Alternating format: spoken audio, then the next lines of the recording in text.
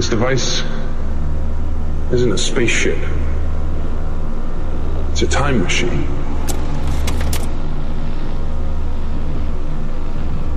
Goes backwards, forwards.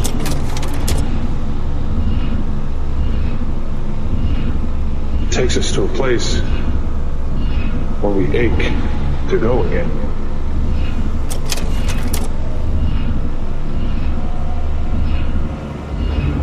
It's not called the wheel. It's called the carousel.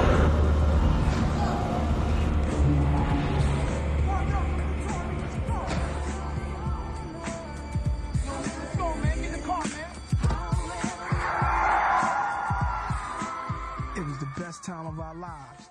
Getting money was all we ever did. Hello and welcome to another episode of the Carousel Podcast.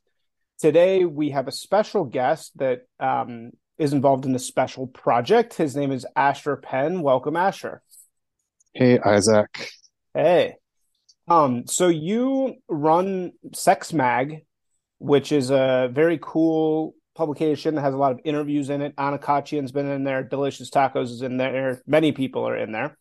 But beyond that, you are the man behind this trailer for the untitled Delicious Tacos project, which has been circling around our circles. And actually, Curtis Yarvin, just in his past two pieces, I believe, highlighted this project and highlighted the Kickstarter project very specifically. So maybe just tell us about the project and what you're going for and where you're at with it. Yeah, I mean, that was really, really nice of Curtis to give us that shout out. And this is a project that I've actually been nursing for, I'd say, almost about 3 years, or at least back to when I was working on TFW No GF. And it was around that time that I was helping out with TFW No GF with their marketing and some design work. I helped them out with their poster. And around that time, I had, for a long time, for many years before that, I'd been working on writing feature scripts, and I'd been trying to develop feature films. And I'd written a few on my own, and I'd co-written a few, and done a lot of work, but there was a lot of challenges for launching. And it was suggested to me that I get interested, that I start making short films. And a popular thing, it's kind of known that making short films is, in certain ways, despite the fact that it is smaller as a project, it's actually has its own set of challenges in its own way. The biggest one being finding a compelling story that you can tell in a brief period of time that has a beginning, a middle, and an end. And so I had this notion of doing a short film, and another friend suggested that I maybe adapt a short story. And I'd been looking at short stories and stuff, and it was around that time of TFW No GF that Delicious Tacos was put in front of me as somebody that was an interesting writer. And I started looking through his writing and immediately had this eye out for what if there's something that could be adapted into a short story. And it was going through that writing that one of his short stories just kind of jumped out at me as being absolutely perfect. And I just really, I gravitated towards it. And I couldn't really let it go. The challenge was that despite the fact that it was actually quite a simple shoot with 2 to 3 characters and extras and 2 to 3 locations and really not that much in terms of logistics and stuff, the big challenge was that because of the content of this film and the story, and also partially because of Delicious Tacos himself, I found it very difficult to find actors that would sign up for it, let alone producers. And Was It that was because they were offended or just they weren't interested? no. I rarely got offended. What I often got was, I like this, but I can't. Mm, I like this because my manager won't let me. I like wow. this, but I really just think that this would be career suicide for Oh me. my God. I, yeah, I Jeez. got some very, I mean, and yeah, but very few people responded negatively to the story or the piece, but a lot of people responded that they just couldn't do it. Um, and yeah, and it was a very challenging piece to find actors that would be willing to take on the roles. And it wasn't until the idea of Peter Vack taking on the role of Delicious Tacos that all of a sudden everything slowly just started to fall into place. And the other roles became really clear who the casting choices could be from that. And it was largely also through Peter Vack's interest that I was able to find Andrew Ruse, who was really excited about working with Peter and also enjoyed the story. And it just seems to have led to a domino effect that in many ways just started with Peter signing on for the project. So tell me a little bit about Peter Vack because obviously in this amazing trailer, which you showed me this trailer a while ago and I was immediately very impressed. I was a little unsure when you contacted me, like our relationship was going to be because I feel like, we're kind of part of different mafias a little bit, so there's a little bit of like inherent suspicion. But then Mm, when I saw the trailer, I was like, "Oh shit, this is really good." And I was like, "All right, I'm totally on board just because I think what you created with the trailer is exciting, and it packs genuine emotion into it." So at the end of the trailer, there's this. We can spoil the trailer, right? yes. Okay. At the end of the trailer, there's this like reveal of this ripped um the guy we know is the guy talking, and of course Tacos' writing is so incredibly good that it's just you're immediately grasped, and then we see this man's perfect ripped torso, Yep. which is how Tacos actually looks, but also is how Peter Vack actually looks, and Yeah. the torso is Peter Vack.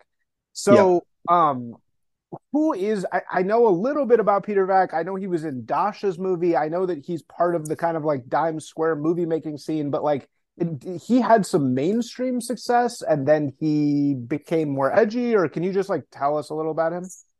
Sure. First of all, thanks so much for the kind words about the trailer. I'm really proud of it too. Um, yeah, Peter, and I don't believe that Peter has acted in anything that Dasha has directed. He's not in Scary of 61st, Oh, he's but not. Oh, okay, no, sorry. he's not. But Dasha acts in his feature film that he's currently editing.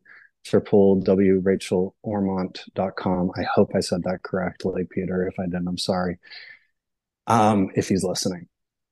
But Peter is an exceptionally talented actor, writer, director, meme lord, um, who I had originally come to know when I was trying to cast a feature film back in 2019, actually, one of the roles, and he was gung ho about it, and I really just knew him as somebody that was a young actor that was around, that I had some mutual friends with, and I also knew that he had directed a feature film called Assholes, which I had tried to watch in 2019 on a laptop with pretty bad internet connection.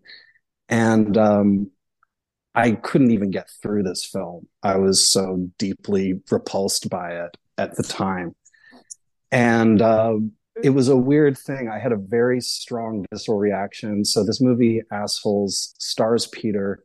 and his sister, the incredibly talented Betsy Brown, and is the story of a young woman who, in her newfound sobriety, contracts an STD by sharing a bong with her brother, and then ends up going on this kind of sexual rampage with a new lover that is deeply that involves quite a lot of poppers, and the plot kind of goes crazy from there, to the point that these people have just become walking STDs essentially.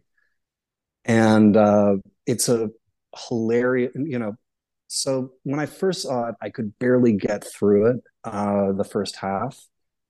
And then a few years later, I saw Betsy Brown's feature film, Actors, which also stars Peter, and which I was just absolutely blown away by. My feeling is that Actors is probably, as far as it is my favorite comedy feature film that has been directed by this demographic of artists, director, filmmakers. So is this the trans one? Is Actors the trans? Yeah, Actors Yeah, is the one where Peter plays himself, transitioning in order to have more agency over his career. And Betsy also decides to have a child in order to gain more agency over her career.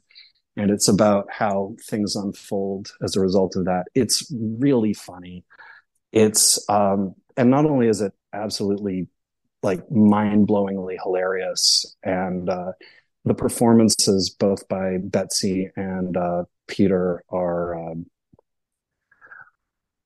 just unprecedented.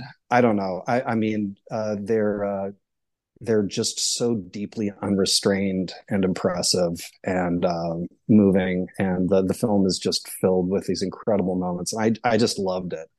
So it got shut down at the Music Box Theater in Chicago, I believe, right? The Music Box which is this art indie movie theater that I actually grew up going to. I used to go there really? all the time with my dad. Yeah, my dad's a huge weird movie guy, so I grew up going to the Music Box all the time. And the Music Box succumbed to pressure from trans activists to not show the film, I believe. Right. It was called transphobic, which it isn't. Right. Yeah. So why is it not? Is it trans? Why did they think it's transphobic if it's not? I mean, it's the film is about a person who is not trans, right, who transitions in order to gain agency over his career. Right. That in my understanding of it is not a transphobic narrative. It's a narrative about, but I mean, yeah, that's as simple as I can possibly make it, but I don't believe that it's transphobic. I think that the filmmakers are really making a critique of people that are willing to not be themselves in order to have control over their lives, and yeah, to be able to have, I keep on coming back to this word, agency. Yeah. But I can totally understand that on a surface level that this film could be interpreted as being transphobic. I don't agree with that narrative, but and I think that it's also pretty surprising to have a film that clearly does have an audience and clearly is a work of art to be censored or to be I don't know, pushed aside because certain people don't like it. Yeah, I think that's kind of all I have to say about that. Right. Okay, so back in his sister. But back to Peter. We've gone really no, it's okay. Off base. But Peter's, anyways. So Peter is just and I keep on saying this, exceptionally talented actor who has his own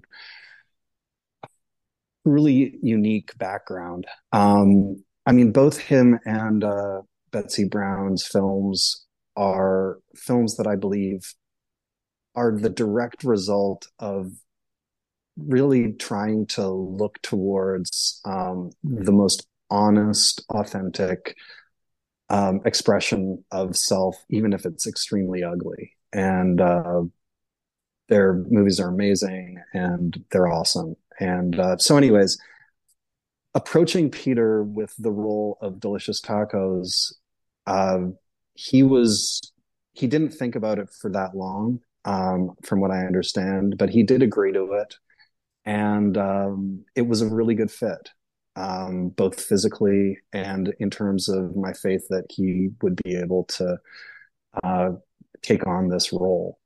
Yeah, Um, the voice is really not that different. It's like he really does sound like him. And in yeah, particularly in so you actually changed the read, right? You changed to a different read in the trailer. yeah. We did two recordings. The first sound Yeah. recording wasn't that good, and so the second sound recording, the audio quality was a lot better. And yeah, Peter's delivery is amazing, and it came out really, really well. And it was a real pleasure also to just take an audio recording and a selfie, and to be able to transform that into a 90-second trailer. That was very satisfying. Right, right. So now can we talk about like some of the other casting decisions and stuff in it? Is that like public yet, or do we not want to say anything about that? Well, I think that it's kind of difficult to say, first of all, because nobody else is 100% Yeah, confirmed. yeah, okay. And also, I mean, I am wary of giving of making it clear which Delicious Tacos story that we have, uh, that we Oh, are, really? So we don't even want to talk about which one. I'd prefer, yeah, I mean, Yeah. we can discuss around it and we can talk about possibly some of the reasons why people are responding to it the way they are, but I would much prefer it to remain a secret if yeah, Wait, but doesn't until it Moldbug gets released.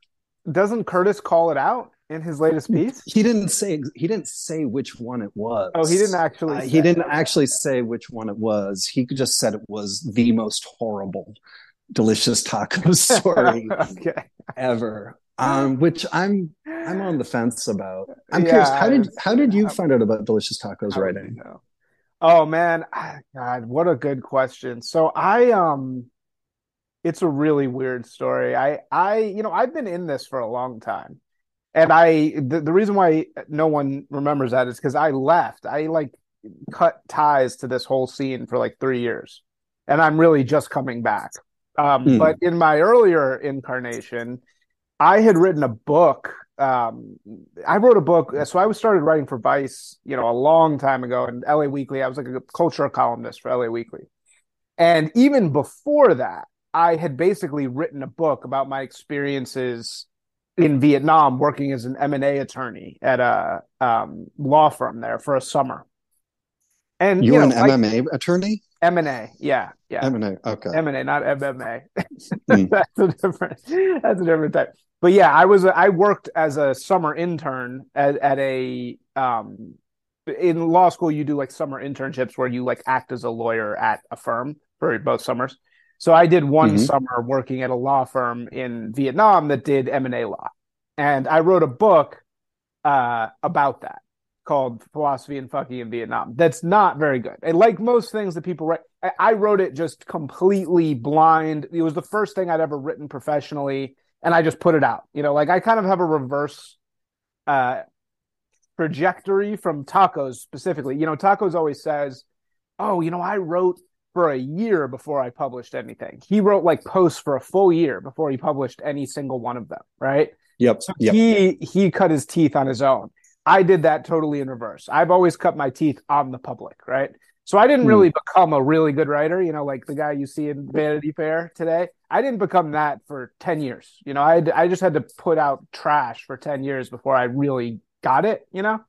Whereas Tacos did it privately. And also, you read earlier Tacos, he really got much better over time. He found his style over time. And you see that Yep. with a lot of writers. You read early Bukowski, it's the same thing. Early Bukowski is like flowery, poetic, and it's like not really good. And he didn't really find his voice until later on.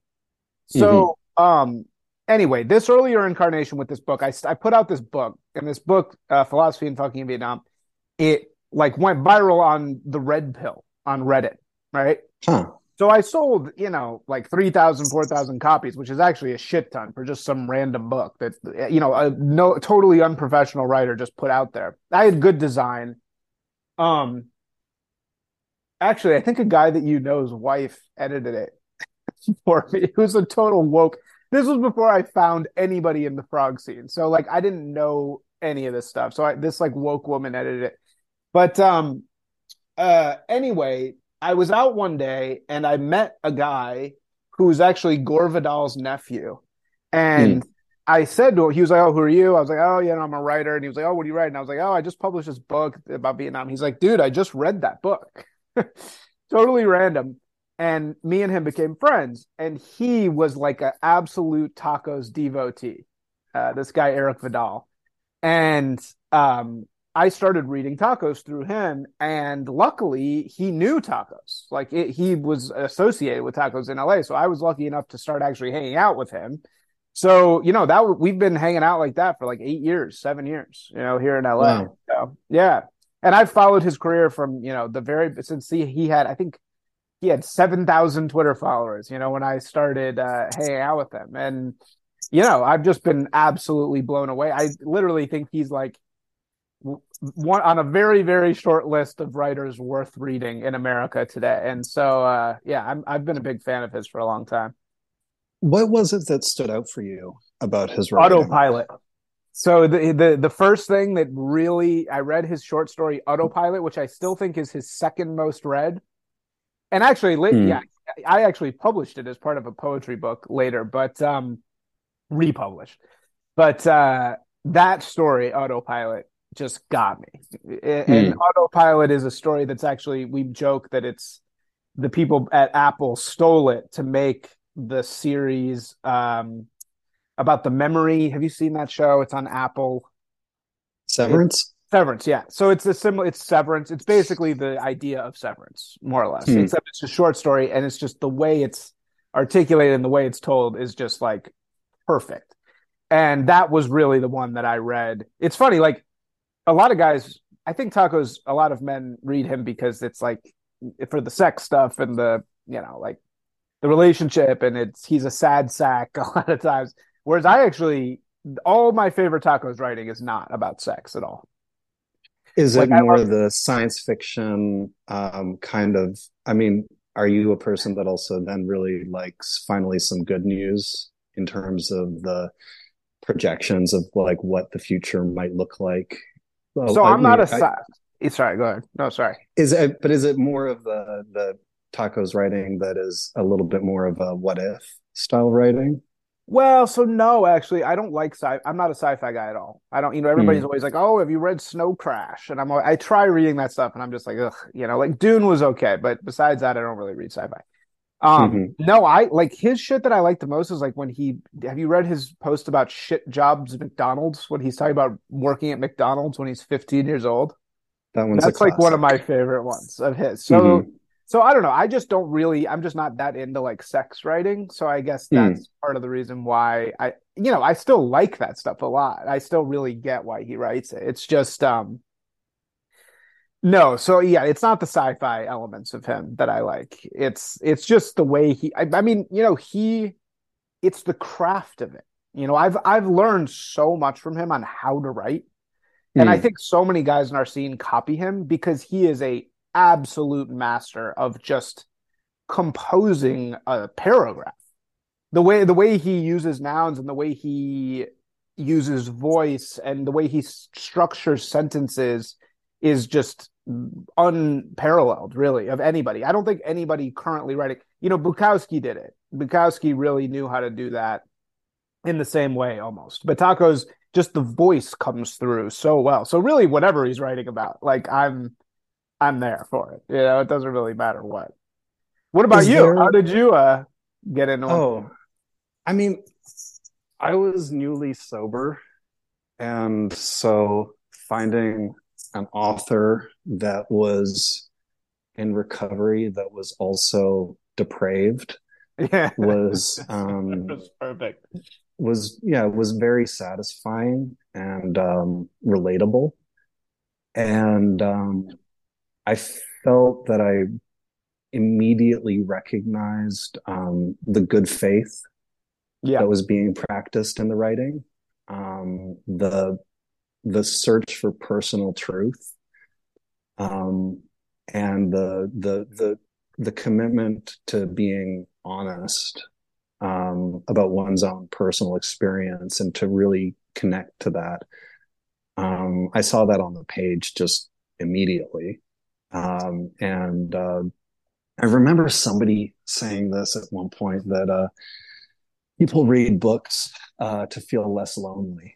And that when I read when I read his writing, I felt that he was articulating experiences that even if I had not gone through them, I could relate to the feelings. And it was really great. And yeah, I mean, The Pussy is the book that uh, describes his experience in his early recovery. And I was in early recovery, and it was a wonderful thing to be able to read at that point.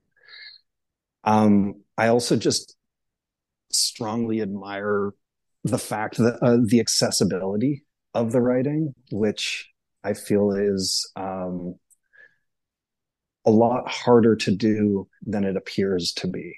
To be able to boil down your writing and to kind of like take off um, so many aesthetic elements in order to once again just connect to the truth as much as possible. And I've always just been a fan of authors, and as far as fiction goes, my fiction writers have always been pop writers in a lot of ways, you know? So like I'm looking at my bookshelf right now, and when I was a teenager, I was obsessed with Douglas Copeland. When I was in college, I was obsessed with William Gibson um, and Bret Easton Ellis. And in general, the authors that I've gravitated towards have just been people that really boil down their writing so that you can hear it, so that you can connect to it, and it doesn't require a dictionary to be at your side for every page. Now, at this point in my life, I mean, I enjoy complicated writing, and I'm enjoying classics quite a bit. What are you reading? Moby Dick. Ah, nice. Moby Dick And is great. Moby Dick's, I it's mean, this is so obvious, but like, you know, I've read it. That one that holds up really well. yeah, and I skipped a lot of classics. Yeah. So and a friend of mine was kind of pointing out to me that at the point in time when books like when Melville and Dickens were writing these books, this was kind of the period of the epic novel, and that this was the art form at the time. But yeah, I just think that DT is incredibly accessible, and he's really willing to speak the truth of the truth, and the anonymity factor really serves him well at this point in time, because I think that it really makes him willing to connect to the secrets, and the secrets that a lot of people carry and will never ever state, Right. in Right. terms of desires and in terms of fears and in terms of feelings, honestly. And he's also a person that like is in terms of his own growth and stuff like that. He's got a lot of wisdom to offer. I find that like the latest writing has been incredibly stoic Yeah. and Like it's like about insightful. like gardens and staring at the sky and Yeah, and like stillness. it's beautiful. Yeah. And there's always a line in there that I'm just that really gets me. So yeah, and so I read his stuff and was just I kind of knew that this was going to be an author that like like people like Bret Easton Ellis and Douglas Copeland and Gibson and Towlin and stuff like that, that I just that this was going to be an author that I was going to be committed to, and I was going to read every single thing that they ever wrote. And was lucky enough to have the opportunity to interview him Yeah. For in Sex Mag, right? for Sex Mag, Yeah. and had the opportunity to meet him in person. And then when it came to adapting, and after I had met him and after I had interviewed him, I finally asked his permission to adapt the short story. And he said, yeah, sure, go for it. And it was interesting because as I started going through the process of going through that story line by line, which I've done now hundreds, so many times that I basically have the entire story memorized. What was fascinating about it was that what seemed like kind of a fairly spontaneous piece, and maybe it was written that way, I don't really know for sure. Um, every line is perfect. I can't overstate this, that the story for the film that I'm committed to adapting, every single line is perfect.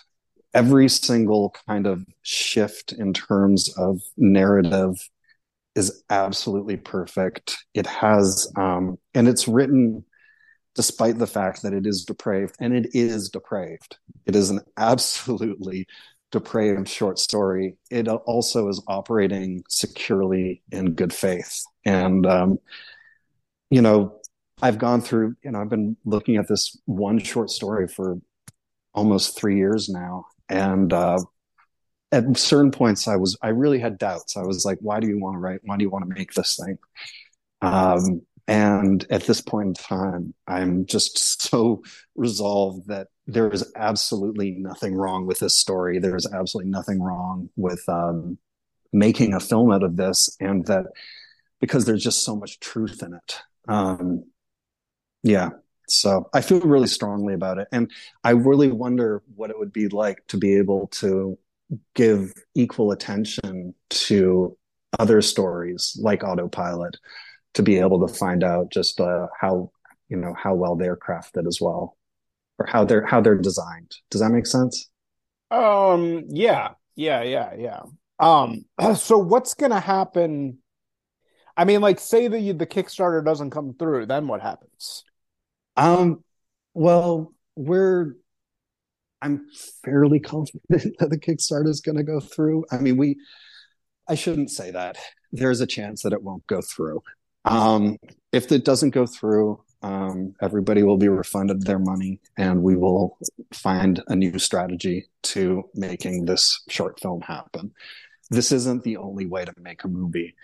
I was encouraged to do it this way, and the results have been very fortuitous. We've been able to connect with people that, I mean, I think that you and I really started our conversation in a totally different way when I started pursuing this project. We definitely started talking a lot more. And there's other people that I've been able to connect with that I wouldn't have been able to if I hadn't really put myself out there. So I do believe that crowdsourcing funding isn't the only way. Yeah. And I've already said it on the Kickstarter that this is only a fraction of the budget. This is just really to get the ball rolling. So yeah, I mean, it's going to happen. I believe that it's going to happen. That doesn't mean that I'm going to destroy myself or, go into debt or do something stupid or impulsive in order to make it happen. But Right. it is going to happen. Yeah. I think it'll happen. Yeah, I yeah. think there's enough political will behind it, as they say, to At make at the same time, if you are listening and you are a it person that wants to support the arts and be a part of what will be arguably one of the most fucked up short films ever made, and will most likely definitely be shot on film. Um, I strongly encourage you and ask for your support on this project. So, are you a film purist, like shooting on film? No, absolutely not. It's just that both Andy, my producer, who's absolutely incredible, and some other people that are interested in getting involved all feel strongly that shooting on film for this would both be appropriate and would also elevate the content. That's one of the other Yeah, things that we're really interested in trying to do here is that with this kind of heterodox material, there's always this risk that it's just going to kind of be ghettoized and it's going to be put in a place where it just doesn't have the same kind of what's the word that it's not elevated to the level of the kind of stuff like Severance, for example. And while we're not making anything at that level, it is really important for us to have production value. It is really important for us to have something that looks really cool and feels really cool and has great music and everybody's really hot and all those elements as well. a little bit of the issue though is short film. It's like somebody who's going to give to a short film, like, so is the plan to like get it into festivals or Yeah, because, the big yeah, plan. We're talking right now to a streaming platform that is looking to launch in the near future. I can't say their name, but most likely, the plan is that we will be premiering online um, at this streaming at this on a streaming platform that you have to sign up and join in order to see the film. I see. Okay. And Yeah. and it's not Daily Wire. Uh, Well, I would hope. I don't think um, something but tells me they would not be interested in this. nothing but Um, respect for Dallasonian, but yeah. not Daily Wire. Did you see Run Hide Fight? Did you like that one? I didn't. I think I watched like a little bit of it, but no, I didn't. I haven't been too into the stuff that Daily Wire has been making, to be honest. Run Hide Fight is amazing. It's It's kind of good. like a Tony Scott joint.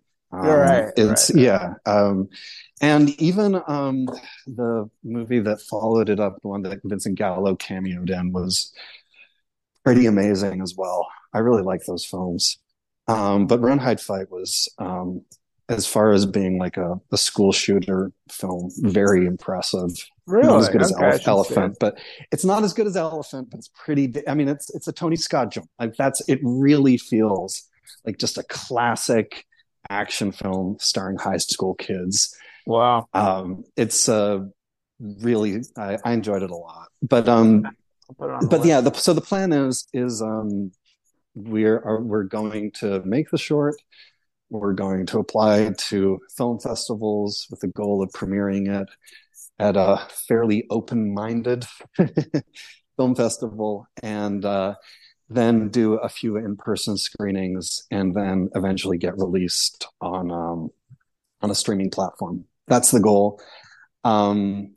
It definitely won't be just going on YouTube. Right. It's that it's not just gonna get thrown onto Vimeo or anything like that. This is it's for a variety of reasons. Man, it would be really great if like all these controversial films could be collected in one place and, shown as part of a gallery exhibit or something. That would be kind of Yeah, like degenerate degenerate art exhibit, like all the forbidden art. I it know a was funny gallery because in, yeah, go ahead. Sorry. I saw that you posted on Twitter that your favorite horror film was Martyrs, and I was very I was impressed. Oh yeah, dude. No, I love Mars. That's really going straight to the point. Um, Dude, I love that movie. Did you Kino Corner, who's been on this podcast, he just did a whole episode on martyrs. yeah, big respect to Peter. Yeah, Big he's the respect to man. Isaac. Yeah, it was incredible. Yeah, yeah, he's no, yeah, that movie Martyrs, man, is really good. Yeah, no, I have decent taste in movies. I also in that thing he talks about Gaspar Noé's first film, I Stand Alone. Have you ever seen that? Hmm. That is a blind spot for me, actually. Oh, No, I haven't seen that dude, one. it Yeah, is it's so fucked up, obviously, but it's yeah. so. I was like, I was in high school. I was like singing the praises of "I Stand Alone." I was always really into that. Um, I only yeah, recently finally saw Love and couldn't believe how good it was. yeah, it was solid. I think that that's my favorite one at this point. Um, it was so incredible. I wish I'd gone to see that in the theater. Yeah, yeah, yeah, yeah.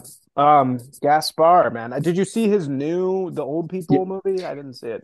yeah, it was fantastic. Yeah, Vortex was great.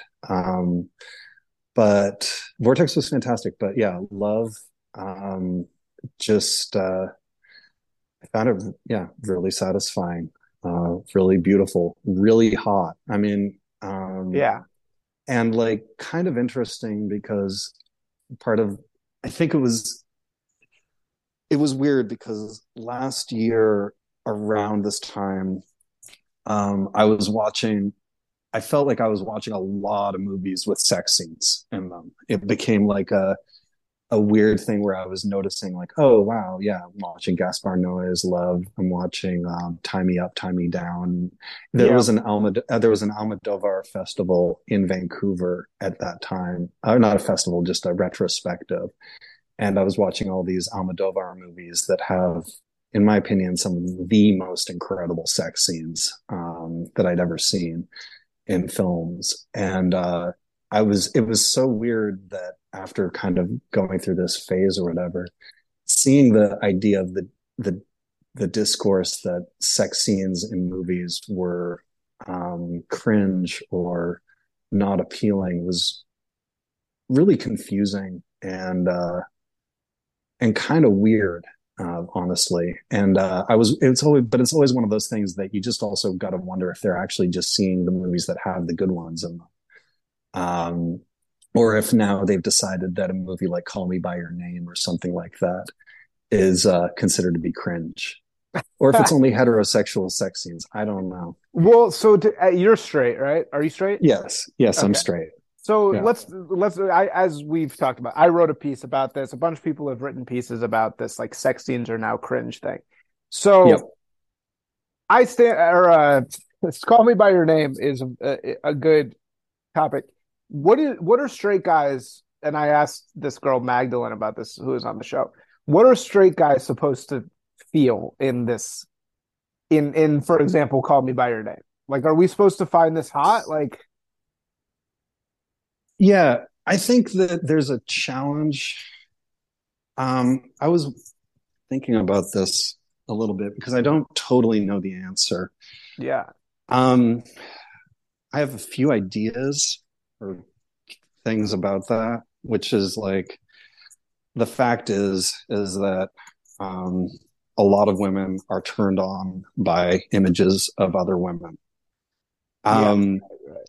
so that being a reality, then you could make the argument, well, so men in general aren't as much turned on by images of other men.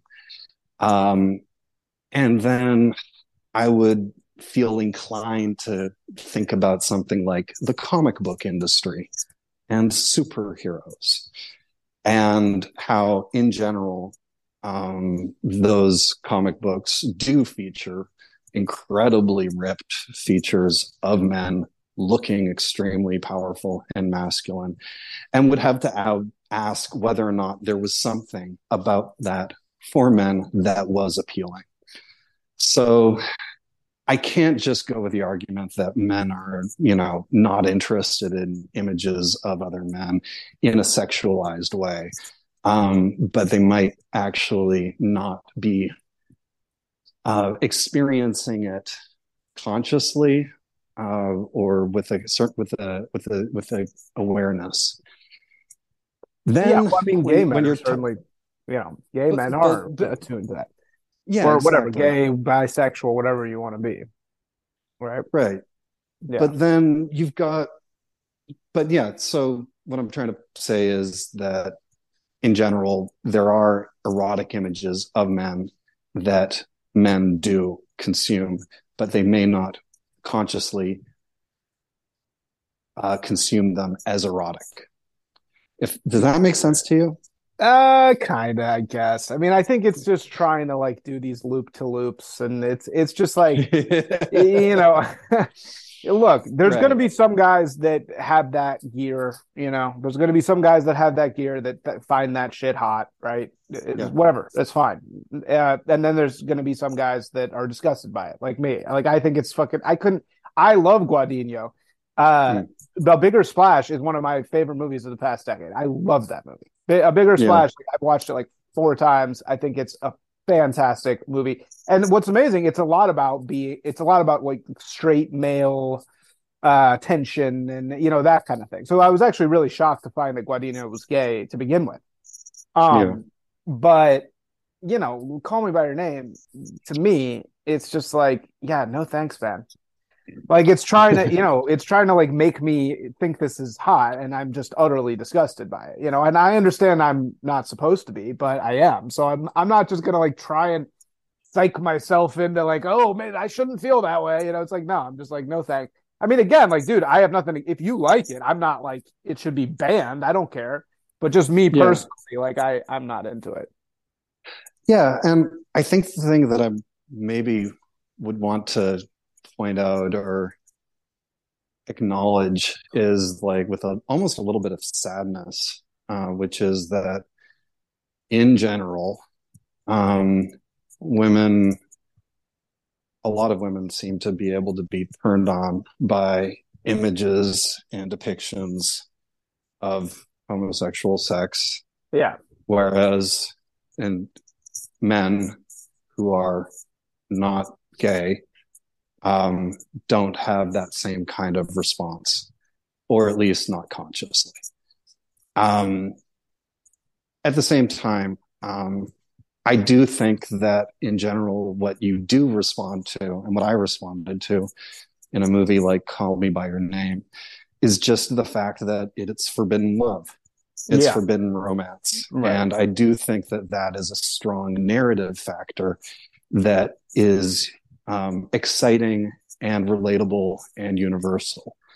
You and I talked about this a little bit, but in general, it's extremely hard for heterosexual love stories, romances to have that kind of friction, right?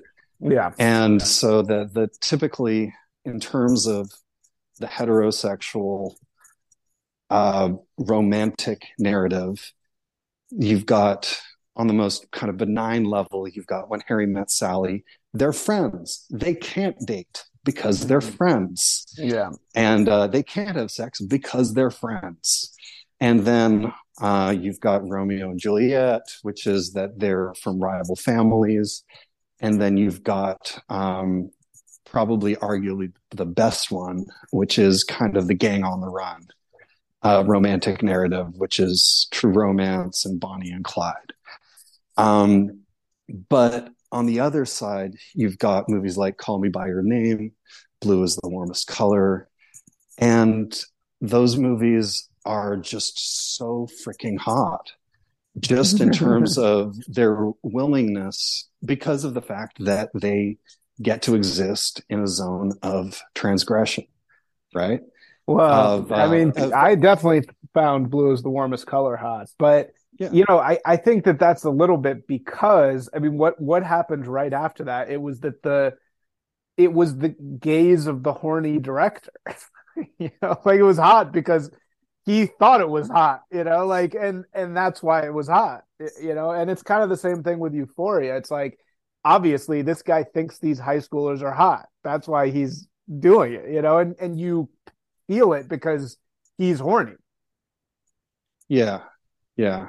Euphoria is another really interesting example of, I mean, it's pretty brilliant that Sam Levinson was able to pretty much express himself largely because it is not Euphoria is not a committee written project. It's a project that's written, largely every episode is just written by Sam Levinson himself.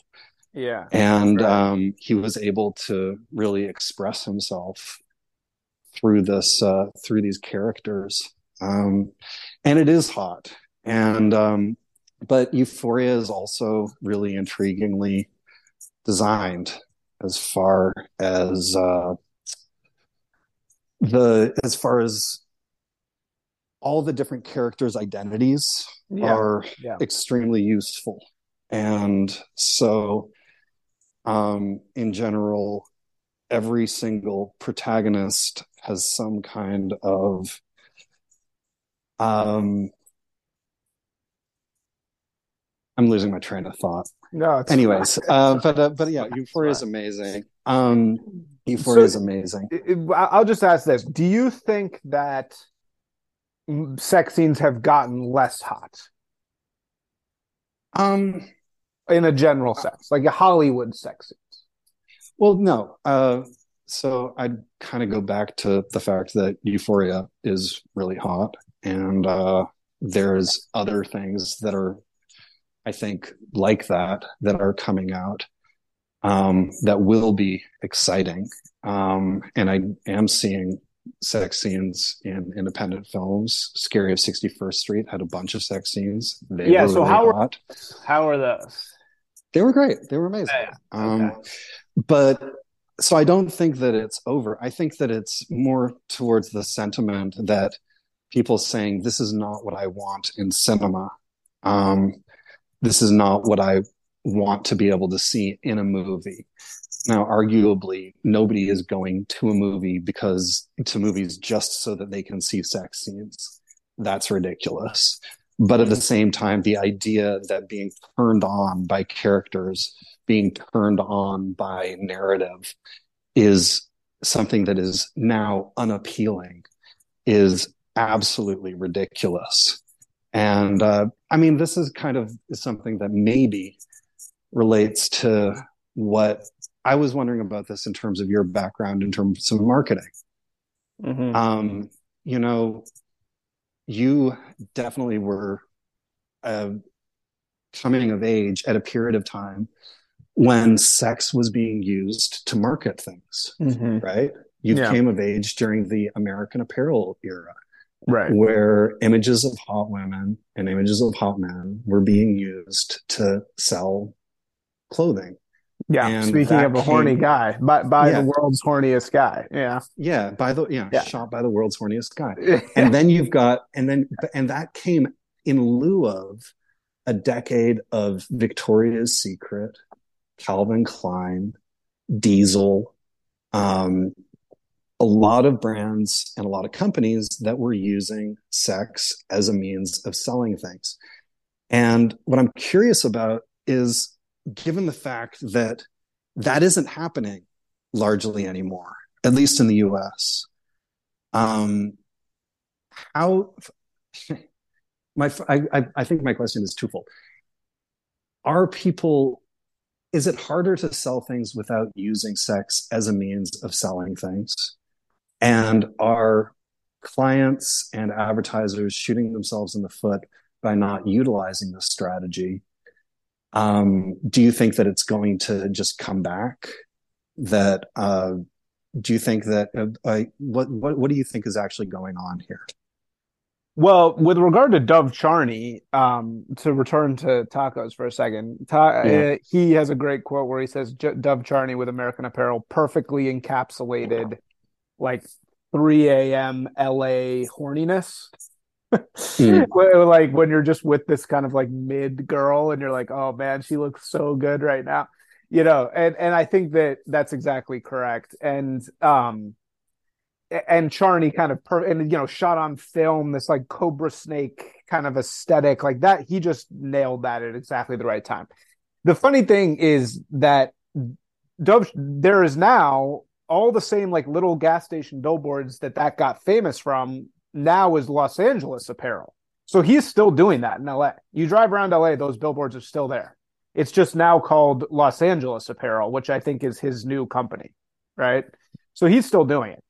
And I don't know how successful he is, but I think it's still alive. It's not totally dead. With But is regard he to the only brand that is doing actually that, still yes. doing that kind of So thing? yeah, to answer your larger question, you're 100% correct. I was in Vegas the other day and I walked by a Victoria's Secret store, and it's the mannequins are thick, you know the images are all fat black women, and BIPOC women with like one leg and stuff, in all the different images in the store, which is obviously, again, to return to the question, maybe some people find that attractive. I do not. And, most people don't. So yeah, since women have taken over marketing, obviously sex, since it's been longhoused, sex is off the table, more or less, right? We can't have that horny male gaze that's actually hot because the people making the ads aren't men anymore. People making the ads are almost entirely women. Are they shooting Is that themselves? the is that Yeah. the that is that your experience and what Oh you've yeah, witnessed? And is that the people absolutely. that are in control? Oh, that's Yeah. So I interesting. wrote an article about this called um, uh, "Vibe Shift to Destroy Marketing World." So there's pretty much two groups of people that are still in charge of making ads. One is hype dads, who was perfectly articulated by the guy who does Sean Monahan, the guy who came up with Normcore. Are you familiar with him? He does Eight Yeah, Ball. yeah, I know Sean. Okay, yeah. So Sean is awesome. He came up with this idea of hype dads that I expanded upon. Um, Hmm. that kind of went viral. Like it was on Dan Bongino and everything. And in that, so hype dads are this like antiquated type of kind of woke guy who's not actually woke. He's just ultra political and has learned how to like climb up the ranks. And now he's like late 50s, mid to late 50s, still wears the hipster glasses. They're always tall and graying, and they have like back problems, but they pretend like they go surfing all the time, but they actually don't. And they love Kendrick Hmm. Lamar, and they wear, they spend $500 on Nikes. There's this really specific type of creative director that the reason that article resonated is we all deal with this type, and they're completely out of touch. And Hmm. so they're just barely hanging on. They don't spend any time actually exploring creative. And every ad of like a couple years ago was goat, because they always are trying to steal from black culture in every way they can. So like goat, this term of greatest of all time, every ad for 1 year had like a goat in it because it was this goat pun about greatest of all time. So there's a lot of these hype dads that are still like running things. But everybody under the hype dad, which is this like dying, lame duck kind of president thing in marketing, is a woman. Every single person in the power structure in marketing is woman, almost entirely. It's like Hmm. a total takeover. There Hmm. are almost no men at all involved, because marketing, it's like a soft skills thing. Women are attracted to it anyway. So, in the world of like diversity, it's just they are all getting promoted in this marketing world. So yes, Hmm. women marketing is more female dominated than any other industry that I've ever been in. I worked at a pharma marketing place that was like what I'm talking about, like 95% women, Hmm. particularly in the power structure. So I think that is why we're not seeing this horny male gaze anymore, right? But the question you're asking is, does that matter? Are these companies shooting themselves in the foot? And the answer to that is, well, these companies are completely comfortable alienating every single Trump supporter, right? There's 100 million Trump supporters in the country. These companies are totally comfortable alienating every single one of them, right? I mean, they're messaging on every single progressive cause they can find all day. So why are they doing that? Why are these brands who are supposedly capitalist organizations, why are they so comfortable one, not selling the sex, but not only that, marketing about gay, marketing about, Postmates, the Postmates bottoms menu, like surely they would think that that would alienate people, right? And Mm, the answer to that, that as far as I understand it, is that companies don't really care about selling products, selling widgets to customers anymore. That's not really their main goal. Companies now are much more complicated money making organizations that are really betrothed to massive international banks, right?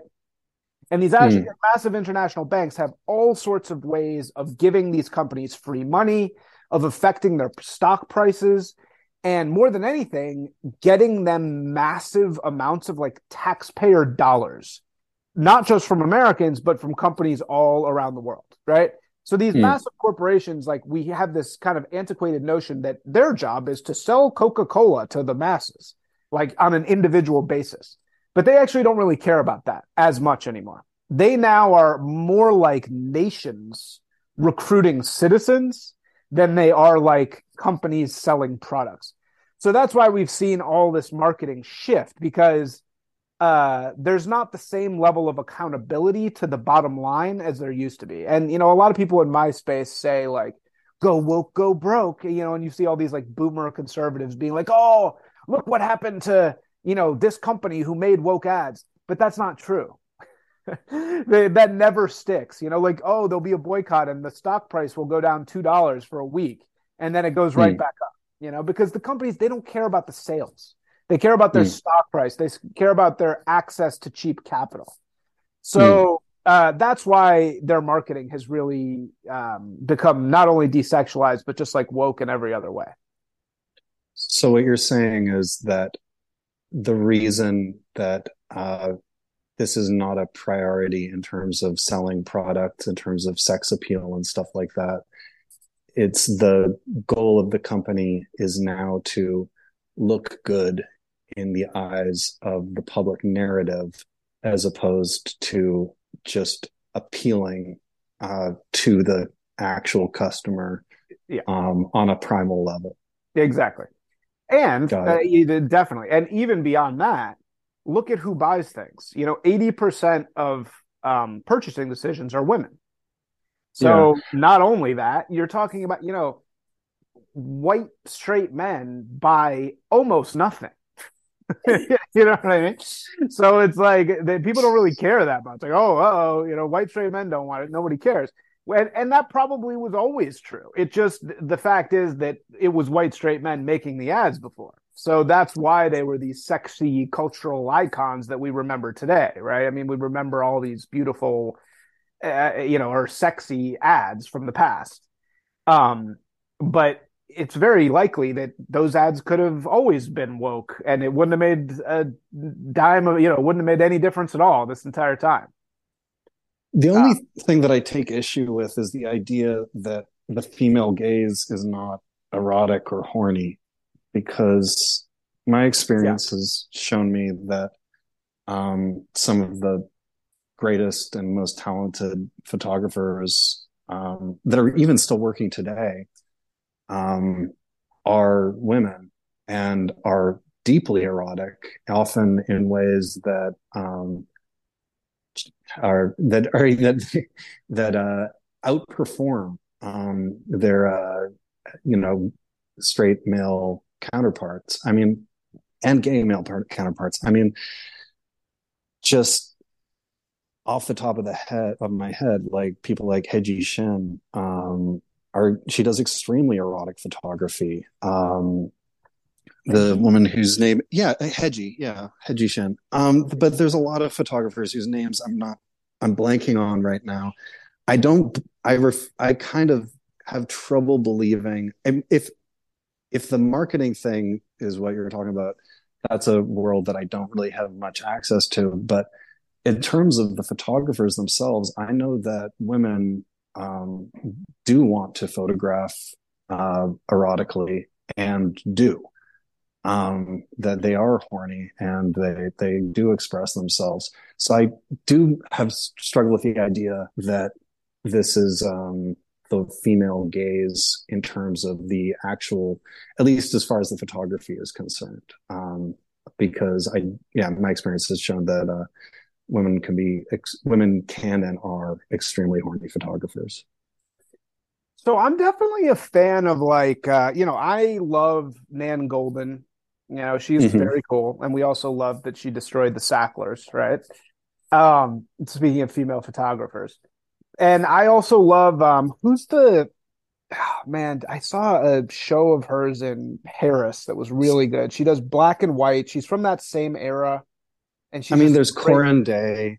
There's uh, I mean, I'm frustrated because um, I I Diane have a Arbus. background in Diane photography. Arbus. Oh, Yeah, yeah, but yeah, no, what I'm thinking of more is like the fashion photographers. right, I'll come right. up with a list of names later, but I mean, in general, um, and especially from the last decade with photographers that kind of came up with Tumblr and stuff like that.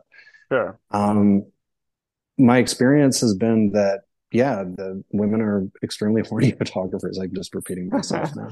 Well, I don't know. Yeah, I just Googled this Hedgie person, and yeah, I don't know. I mean, I guess I will stand strong here in saying that I do think that, I mean, again, my gaze is male gaze. So it's very hard. I don't know what makes a woman horny in a picture. It's probably a different thing than me, right? Like, does a woman feel horny when she sees a American Apparel ad? I don't know. yes, yes, They do. yes, Okay. absolutely, 100%, without Okay. a doubt. But when I genuinely, I do think that the woman wants to be gazed at and the man wants to gaze.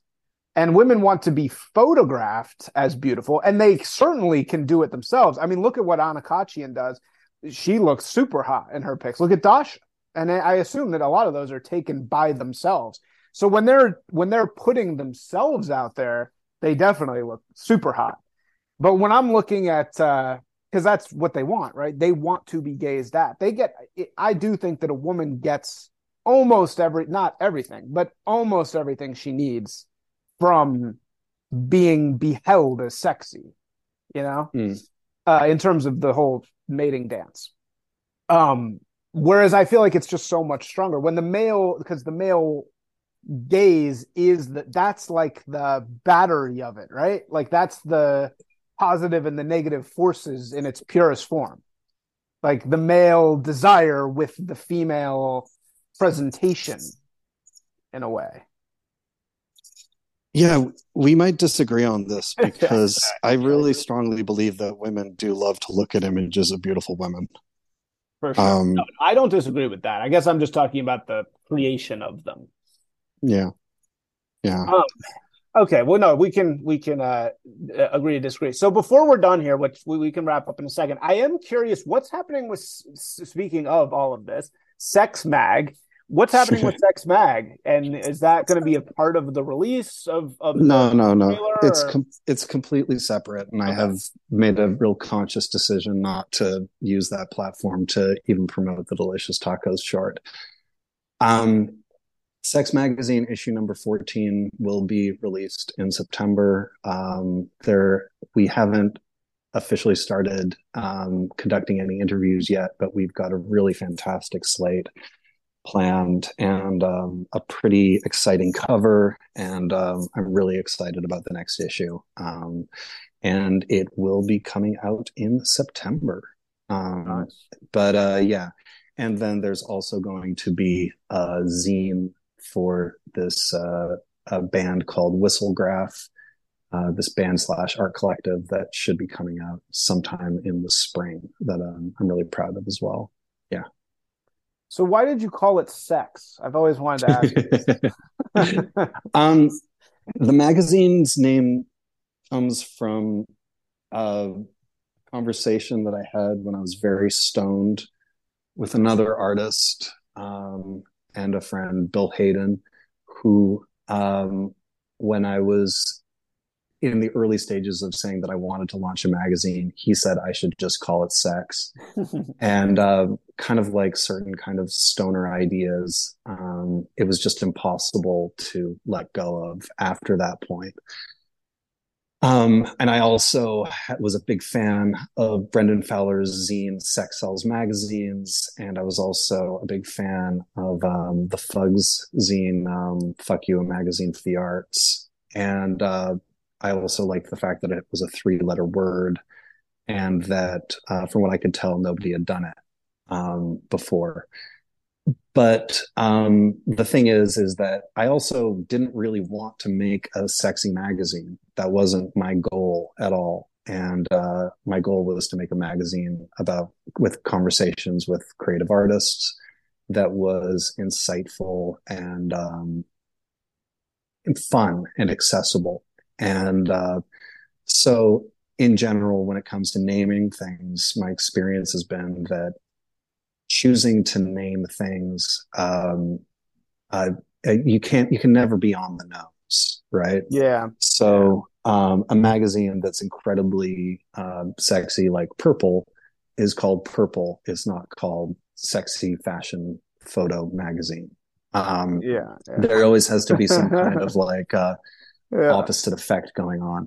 So Sex Magazine always was just the name was chosen. It was impossible to let go of. It's been sometime I've gone through phases where I've absolutely hated the name, and sometimes where I've been convinced that it's absolutely perfect. But it definitely comes out of a period of time in the 2000s where also I think a lot of signifiers weren't really tied to their literal meaning at that point. I think that things have gotten a lot more literal over the past decade, and that people are a lot more literate in terms of what words mean and what symbols mean. And at that point in time, when I was doing the magazine, it felt like people in general were very excited about the idea of freeing things up from that. Yeah.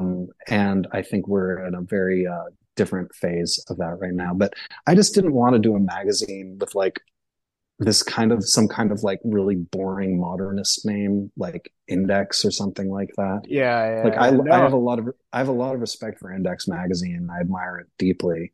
But even a magazine like Interview Magazine, which is like really brilliant in how simple it is, it's not really just a magazine of interviews, even though interviews are, a big part of it and stuff like that. It's a magazine of celebrity, and it's a magazine of, but it's not called Celebrity Magazine, right? Right.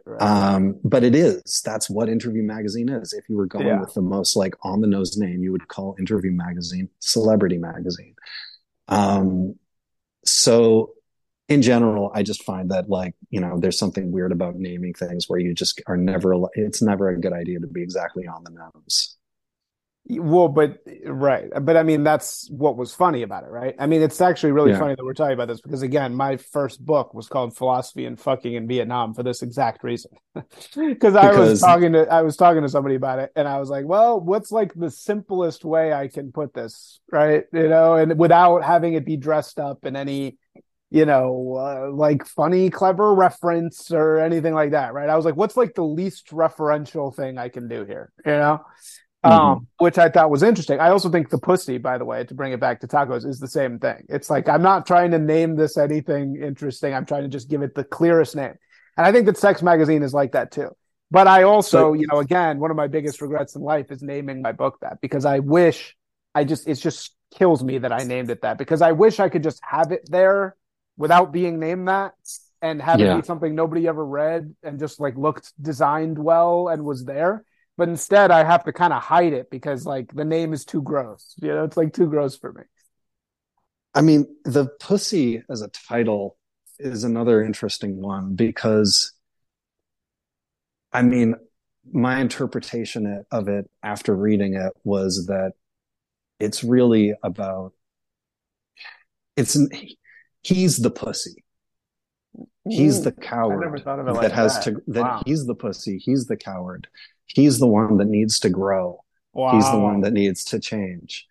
I always like thought that that title, had this one, obvious at the front load thing, but on the other side of it is really just about a man that's scared.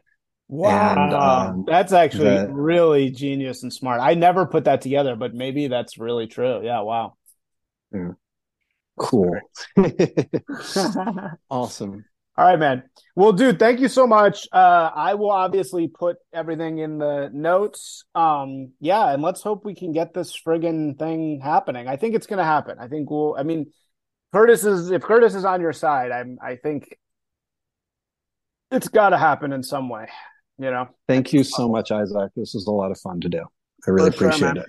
All right, Thank you. cool. Talk to you later. Bye.